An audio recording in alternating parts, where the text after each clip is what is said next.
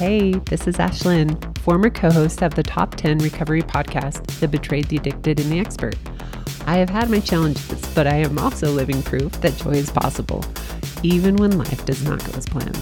I'm excited to share with you real examples of living a life full of adventure, true healing, and freedom, no matter how messy life gets. Each episode, I will introduce you to someone I love and respect to talk about ways to be the buffalo and to face your storms in different areas of life. Are you afraid to sit in your feelings? Today, I have my favorite person, Amy Andrus. She is my old therapist. So if you listen to our old podcasts, you definitely know who she is because we talk about her a lot. So Amy is a licensed marriage and family therapist since 2000, and she's a CSAT, which is a certified sex addiction therapist, since 2013. She's taught courses at BYU, counseled many students at the Women's Services and Resource Center, where her eyes were open to the world of sexual addiction and trauma. Amy's life has been affected by sex addiction in a personal way. She knows the struggle, the shame, and the guilt that the addict experiences. She has found it rewarding to facilitate individual change and work with family system to ensure long-term growth and change. Amy's a single mom of 6. Her youngest daughter has Down syndrome, and raising her has taught her countless life lessons. And you can find Amy on Instagram at Ask Amy Andrus. And I asked Amy to come on this episode specifically because Amy taught me how to sit in my feelings. And so that's why you're here today. Well, thank you for having me. Yes. Okay. So I remember years and years ago, probably I would say over a decade ago, Right. I was in therapy with a family therapist, so not with you. And I remember we would go every single week and not make any progress. You know, we were just going, and I didn't say a lot. I didn't know what was going on, but she would say regularly, "Well, how does that make you feel? And what do you feel?" And I would just look at her blank. And it wasn't because I'm stupid. Or that you weren't feeling. I just truly, I didn't know. You didn't have a language for what you were feeling. Yes. Yeah. So I would say therapists assume that we know how to feel, right? I think that is the first. Are you okay to? Am my sound okay? Mm-hmm. I think that's one of the primary the ways that therapists first misstep is by making an assumption that clients have a language for feelings when they don't. Most people, and I would say most people, I know studies have identified that on average, people can name approximately 3 feelings. Most people come from homes where there's not an emotional language that is taught. They don't have an emotional language. So when therapists make the assumption, what are you feeling? Most of the time, people are feeling a lot, but they don't know what they're feeling. They have never been taught an emotional language. So I think that's one of the first missteps that therapists can make is by assuming that their clients have an emotional language for how they are feeling. Yeah, I love that. And you were the first one who introduced me to the feelings wheel. And I've been sharing that for a long time because it opened the world for my kids. You know, they could get off the bus and I had emoji chart. It was, because they were little and they didn't know the right words, but they could look at the faces and point to how they felt when they were at school. And what I noticed is that instead of, if I kept it on the fridge and they would point to it after school, they wouldn't blow up on me. Right. Because they were at least starting to recognize that was my day.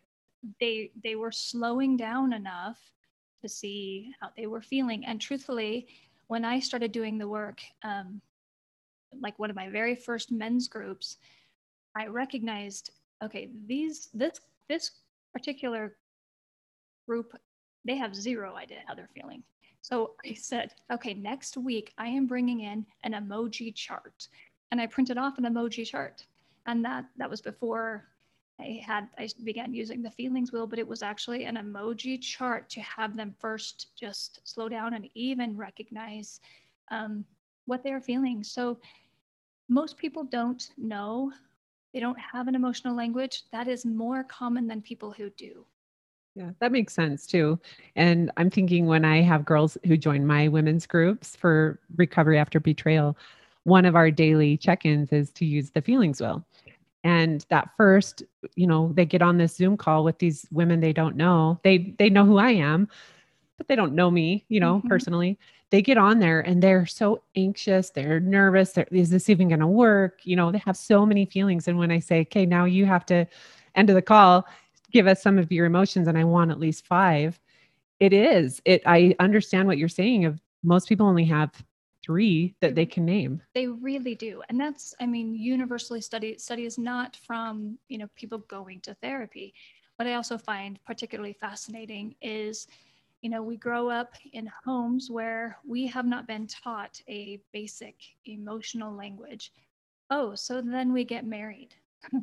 Where it's like we don't have basic math skills, but we should have calculus skills to be able to not only, we don't know what we're feeling, but we're supposed to have empathy for what this other person is feeling, and we don't even know what we're feeling. And so you can see what a recipe for just so much,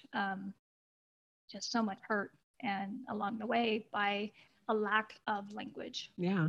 Well, and I'm thinking for me, when I started to recognize my feelings and when you taught me how to actually sit in them, which we'll get to, I feel like I started to get to know me for the first time. And it was kind of earth shattering for me. Wait, I'm 35 years old at the time, and I'm just figuring out who I am based on how I feel. Right. Isn't that crazy that we can go, and it is pain, that even moves us to a place to even look at, okay, what am I feeling?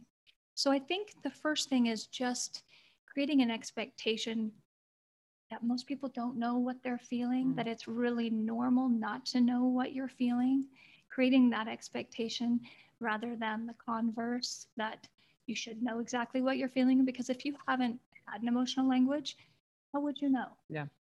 Yeah, I didn't know. I didn't know I was different. So if you're listening, you are normal. Yes. Okay. So let's talk about naming an emotion. I mean, that's where we start. Yeah. That's where we start. So we hand you the feelings wheel and I say, okay, ASHLYNN, take a second and twist this thing around. Like, oh, wow, okay, I'm actually feeling. That does several things. Number one, as you just name the emotion, there is a brain reward even for that process of naming it, which is really cool. It also allows, anybody who has gone to counseling or particularly marriage counseling, you're feeling such intensity of emotions all at once. We got to slow that down. The feeling wheel, stopping and recognizing what are you feeling, that slows that process down enough to be able to identify it. And as you identify what you're feeling, that brain reward comes just as a result of doing that. Okay. And I like saying for my own self, when I can name an emotion and own it, it doesn't own me. Absolutely. I love that. But when I just avoid, and we'll talk about that, it just owns me and I stay stuck in that.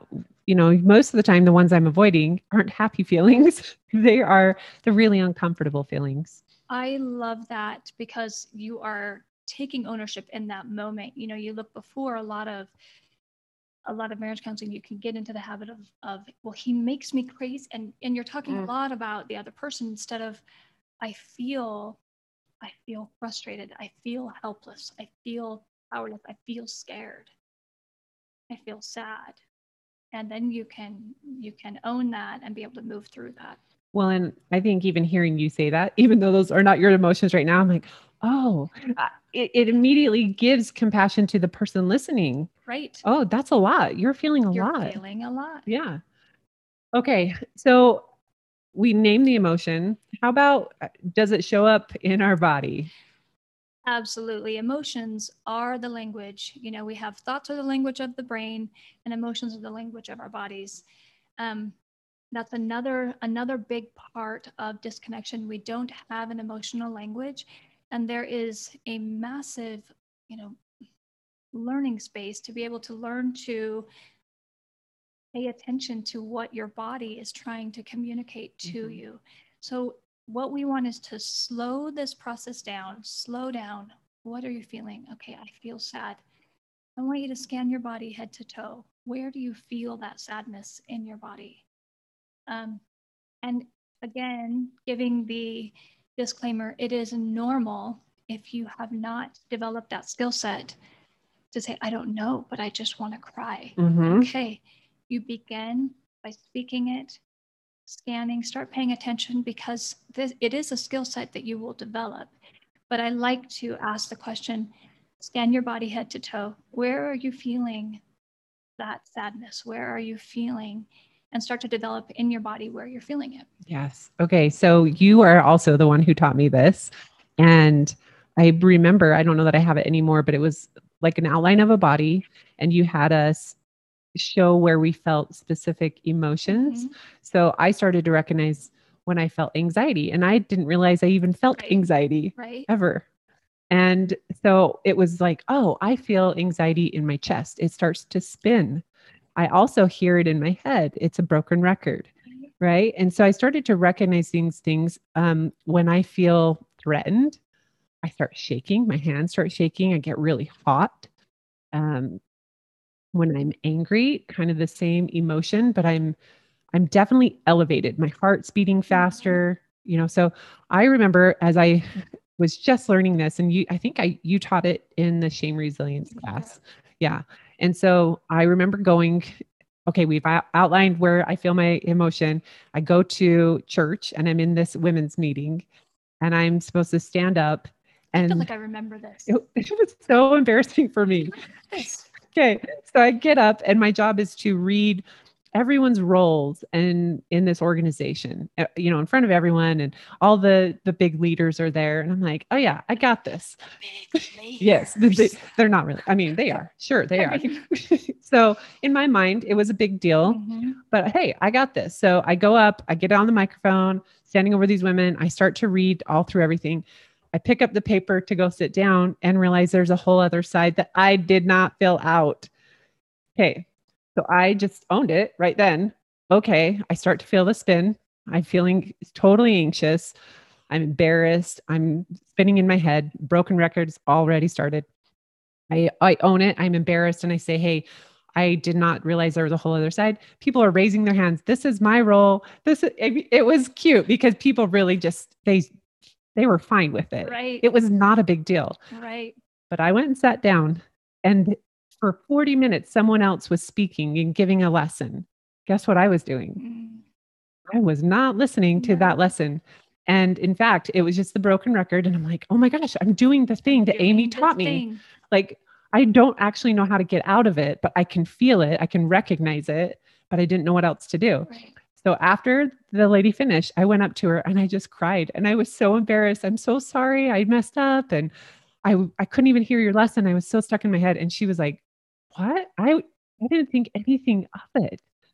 And so it was a really good, powerful moment for me to recognize I feel a lot, and I've ignored a lot, and it's kind of ruled my life. Oh, absolutely. We talk about the stories that we tell ourselves, and we actually become quite addicted. As you're saying, the stories, we become quite addicted to our emotions. And so when we are in an anxious, perfectionistic, I did the wrong, that looping, that's more predictive of how we're going to show up in the world, because now, how would you show up differently? With all your work. Yeah. If you sat down and you recognized there was a whole other page, what would you do differently? Well, I probably would have, I mean, I had some skill at that point where I did just own it and say, hey, I need your help. And they did. And I would have sat down and listened to the lesson and been like, yeah, I'm fine. How much distress do you think that would cause you now after the work that you have done? Very little. It's funny because my kids ask, what's your most embarrassing moment? They're always bodily functions, just so you know. They ask, Again, normal. they ask everyone. These are the questions. But really, mine all include bodily functions, but it's not super embarrassing. Right. I had one just the other day. I was repelling and I started my period. That was awesome because they're staring at my butt the whole time. It was not awesome. But I also was like, oh, well. What I love by doing this work, then you start to change. We have this predictive pattern of how we think and how we feel. And without developing a curiosity into even recognizing what am I feeling and what am I thinking and how is this manifesting in my body, it changes the way you move through the world and it changes the experiences that you have and you show up differently. Yes. And Amy, you saw that in me. I did not see it in myself. Oh, I mean, amazing. Amy, you said, hey, you should really do this, ASHLYNN. You should. I think you should work on this shame resilience thing. No, I'm super confident. I'm good. I don't need that. And who needs that? That experience woke me right up. Like, oh, my whole life is filled with shame. Tired. So yes. Okay. So we've recognized we can name it. We can feel it in our bodies. But what if we feel it, we recognize it, we feel it, we don't know what to do with it? Okay. So let's say we go back to that. All right. We're taking these first steps. I have my little wheel. I am taking responsibility for, I feel grief. Where do you feel that? Oh, head to toe. I feel, okay. Then what? That's what you're saying? Mm-hmm. All right. This is where I want to introduce that Cole approach. Are we over? How are we? Nope, we're good. I'm just getting a text. Just keep going. So I have a couple of different things I want to say. Number one, we look at everyone has negative coping mechanisms that we all use to deal with really difficult feelings. Mm-hmm. Like, sure. What would be some of yours? Mine is always like soda, food. What are some of yours? I can, well, especially with my girls, we can watch a show on Netflix and then it gets to the point where it says, are you still wanting to watch another episode? And we're like, oh, it's time to turn it off, guys. We are. So checking out your TV, eating. Picking up your phone, scrolling, checking mindlessly. Yes, I have to catch myself frequently. I run my business on social media and I find myself, if I'm bored or lonely, I pick up that phone and open up a social media. And it's like, wait, what am I? No, that's not going to make me feel better. Right? Mindless. Another one is shopping. A lot of people, it's like there have been a lot of memes about through the pandemic and, their Amazon carts, shopping. Yeah. For some people, it's substance, it's drinking. For some people, it's just sleeping and shutting down, spending, social media. We all have negative coping mechanisms. And so then we all try to create a list of, all right, what are some positive things I can do instead? And what would some of those include? For me, it's like getting out of wherever I'm at. So if I'm right here and I'm feeling stressed with work, I can get up and go outside and sit on my porch for 10 minutes. I can go on a walk, which is always good. Grounding. Yeah. So we have these positive things that we can do instead. And this is where we can call somebody that we love and have a phone call. We can go outside, take a walk. We can journal. We can read our scriptures. We can read a book. And there are endless. Listen to a song, sing it, dance. Listen to music, sing, dance. We have this endless supply and lists of the positive coping mechanisms. Now, this is where I find people try to skip the feeling steps and just go to the list. And so for me, if I feel just really lonely, and so I'm like, oh, I feel lonely. I don't want to scroll on my phone. I'm going to go outside and go for a walk. So I go to that trail outside my work, and guess what? It passes a park, and it seems like everyone else has a walking partner. It seems like people are in the park connecting, and I feel more lonely. That is not what I needed in that moment to serve my loneliness. Mm-hmm. When I feel anxious and I try to go to the scriptures or at any other type of book, my mind reads about the first 5 words and that's about it. That doesn't serve my anxiety. It's really important to name what you're feeling, be able to identify where in your body you're feeling it, and then look at your list of what helps me. Walking really helps me when I'm anxious. Even really anxious, I might even bust out a jog, which is unusual for me. But when I'm really lonely or if I'm really grieving, that's when I need my people. That's when I need to actually talk. So it's really important. I'm going to bring up this mindfulness technique to introduce you into being curious and leaning into this. But it's really important to go through the steps so that you can connect with yourself in a really place of loving kindness, that you are meeting the need for that particular feeling that you're experiencing. Because when I'm lonely, a walk doesn't help me. Maybe it helps you when you're lonely. Well, I always have a dog, so that does help me. But I know that feeling of going out somewhere and then seeing all the happy people. And I'm not mad at them and I'm not mad at my situation, but I do feel loneliness. It doesn't fill the space that you're needing right then. Yep. And so everybody is different. And this is where there are no right, wrong, good, or bad. And this is what ASHLYNN does, and this is what Amy does, because we are all unique and we all we need to honor our uniqueness and be able to meet our feelings in a way that actually serve us. So I would guess that making a list, maybe like a brain dump of like, hey, these are the things that I know make me smile or make me feel a little lighter, making the list and then test it, just practice it. And if one doesn't feel good with one emotion, move it to something else. And again, be curious. Okay, I feel lonely. I feel this. Where do I feel it in my body? Okay, I'm going to go to my list of things I can do instead of scrolling, shopping, doing these things. Okay, how do I feel after? Did that seem to meet that need? Or what do I need now? And go through your list. It's not like you can only use one. Yeah, it's interesting because for me, I have a giant list of, self-care or things that I can do when I'm feeling really uncomfortable or even happy. I self-care when I'm happy too. But one of them has been roller skating for years, the nostalgia of it and it's fun, but I have not wanted to do it since January. And I made this group of friends and, they could come roller skate. And I've tried a few times and it's not the same. You're not connected to it right now. And it's just what this is season serving you right now. You've been on a massive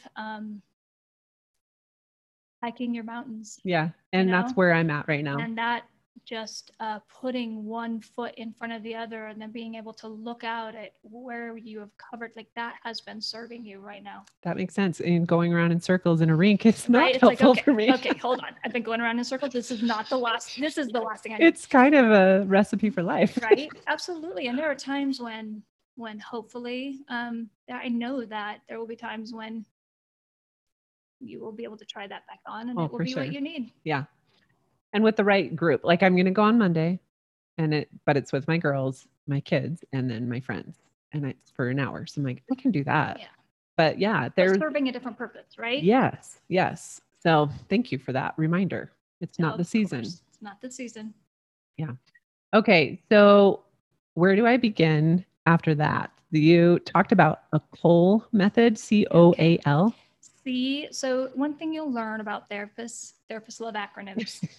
And I think it's some overcompensation, but people say like everyone medical does, but I think therapists especially are like, and it's, it helps us remember. So, but the acronym COAL. So if you are taking notes, the acronym COAL, this is as in coal that you don't want to get for Christmas, COAL. It's a mindfulness technique that was developed by Thich Nhat Hanh. And I told ASHLYNN, don't ask me to spell it. So the C stands for curiosity. And I love that word, curiosity. That is a word for me that is so expansive. I love that word. Yeah. having curiosity. What am I feeling? The O stands for openness. Being open to feelings just are. They are not right, wrong, good, or bad. Just being open to feelings are given to us to help us navigate our world. A is acceptance, accepting what we are feeling, again, without judgment. There is no judgment. There is not a right, wrong. I'm having good feelings, I'm having bad feelings. They are not right, wrong, good, or bad. They just are. The part of the Cole approach I appreciate the most is the L, and that is loving kindness. What do we need to do? How do we serve ourselves in a way that is compassionate and loving to ourselves?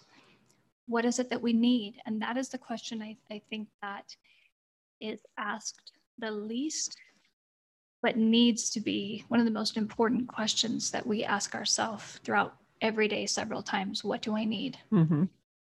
Yeah. Well, and it's those emotions, the way our body is feeling, they're just cues. Right. Right. Where I like the being curious and even saying, hey, why do I feel some of these things? And I'm open to the idea that maybe I caused some of this, Right. or maybe someone else did. And Right. I'm not placing judgment. It is what it is. Right. And then the figuring out what we need. What do we need? That's a huge step for a lot of us, Oh. especially I'm going to say women because I am one, but I was raised to not really recognize what I needed, not on purpose and not intentionally. It was just serve other people and, put other people first and you come last. And if you take care of yourself, you are selfish and people won't like you. They'll look down upon you. And then now I'm realizing as an adult, it's backwards. No, it's totally backwards. And I think those of you who are religious, I will say,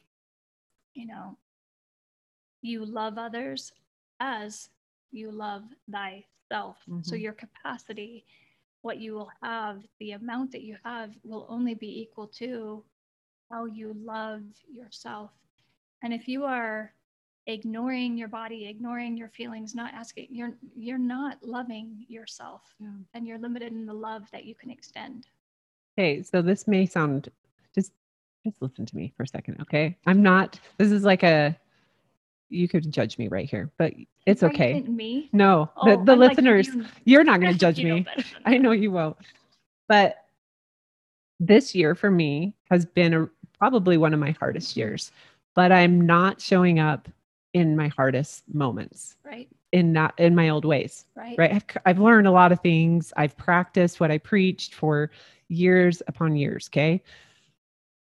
I really do believe that the self-love that I've learned and worked so hard to gain has me where I'm at, where I can start a podcast, where I can still help people. And I have friends who are concerned.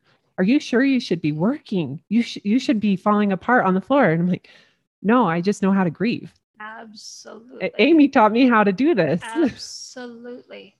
You have been, and you talk about be the buffalo. You have felt every hard feeling. You have not run from one thing. And there's always new ones. When you divorce, it's layered sadness of like, oh, there's this new thing that now I'm sad about. I know. So it's still there, but there's so much of this ability to feel, to accept, to be curious, and to ask for what I need. Well, and to not be afraid. We don't need to be afraid of painful emotions.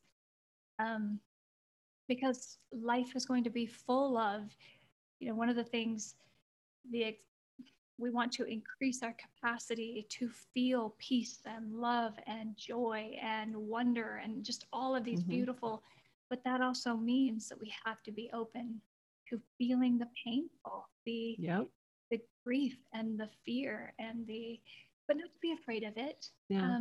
My mom, she's my very best friend. Anybody who knows me knows that. And I'm in the process of losing my mom.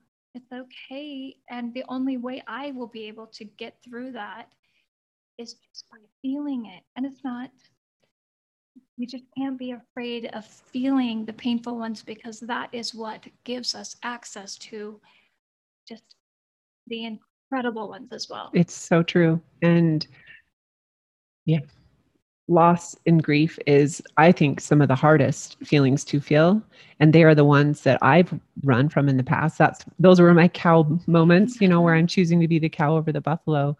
But this is the story of the buffalo. I mean, choosing to face your feelings. And I hear the charge of the storm, like run into it. And I don't even know that we need to run. I agree. We just need to face it. I agree. We, I love that. You're saying run sounds really exciting. That's heavy. And no one wants to do that. But just even glancing up, okay, storm, I see you. And actually, I feel you. Mm-hmm. This is actually, I mean, it's not all bad. Yeah. The intensity is cleansing, and it's a beautiful thing. And I love that you don't have to charge. You can face that storm if you need to stand and soak it in, or you need to walk, or you need to run, however you need to. Yeah. And it really is if we can do exactly what Amy has taught us today, that is being the buffalo. Absolutely. Because it will get you through those emotions in a not quicker, faster, but also, yes, quicker, faster way, because we're not stuck. Well, a way that honors yourself. Yes. And so you're the buffalo by asking yourself the question, what am I feeling and where am I feeling it in my body? Doing that is being the buffalo, to honor yourself, to ask, instead of running from difficult feelings, which then just keeps us stuck in stories that don't serve us, that are mostly not even true, and behaviors that don't serve us, that keep us disconnected from ourselves and those that we love the most. Yes. And feeling the most amazing feelings. Yeah. And, for some of these feelings, learning that, okay, I feel resentful. Oh, this must be why. Okay. It's allowed me to move into being boundaried, right, and to making huge shifts in my life with friendships, with family, with work, where I can own my life now. And it started with this simple practice. Well, and not having judgment for your resentment, being curious about your resentment. What do I need? Open acceptance. What do I need?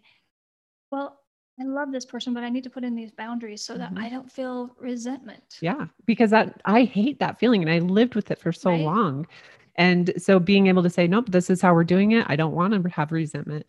So I hope if you're listening, I hope you don't have our story of, betrayal and divorce and all these things where you really have to go and feel those feelings. Maybe you haven't been compelled to go and feel all of these hard losses and griefs, but this practice right here is something that both of us teach to men and women. Oh. And it's a skill that most are compelled to learn. But if you can learn it and just say, hey, I just want to start doing this and maybe teach my kids, it can change your world. It will change your world. And this is the human part of, you don't have to have these specific experiences,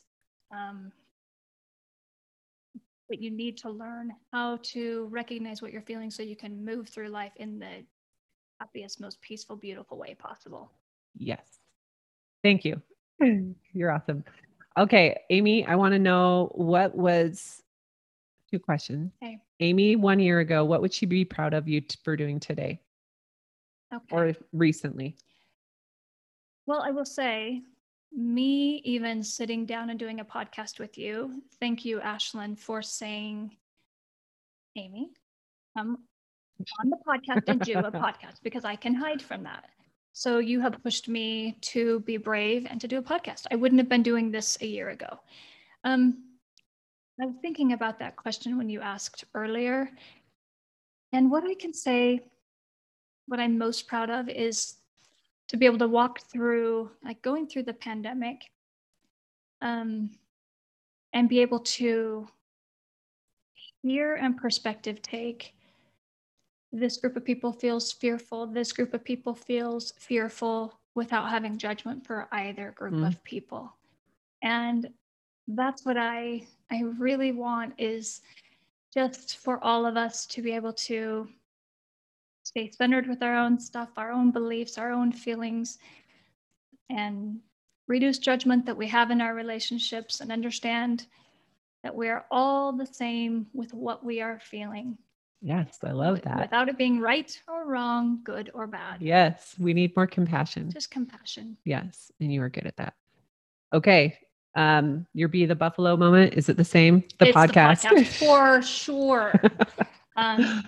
ASHLYNN really nudged me for the podcast. And with that, she's like, okay, you need some photos. I have never taken a private photo shoot.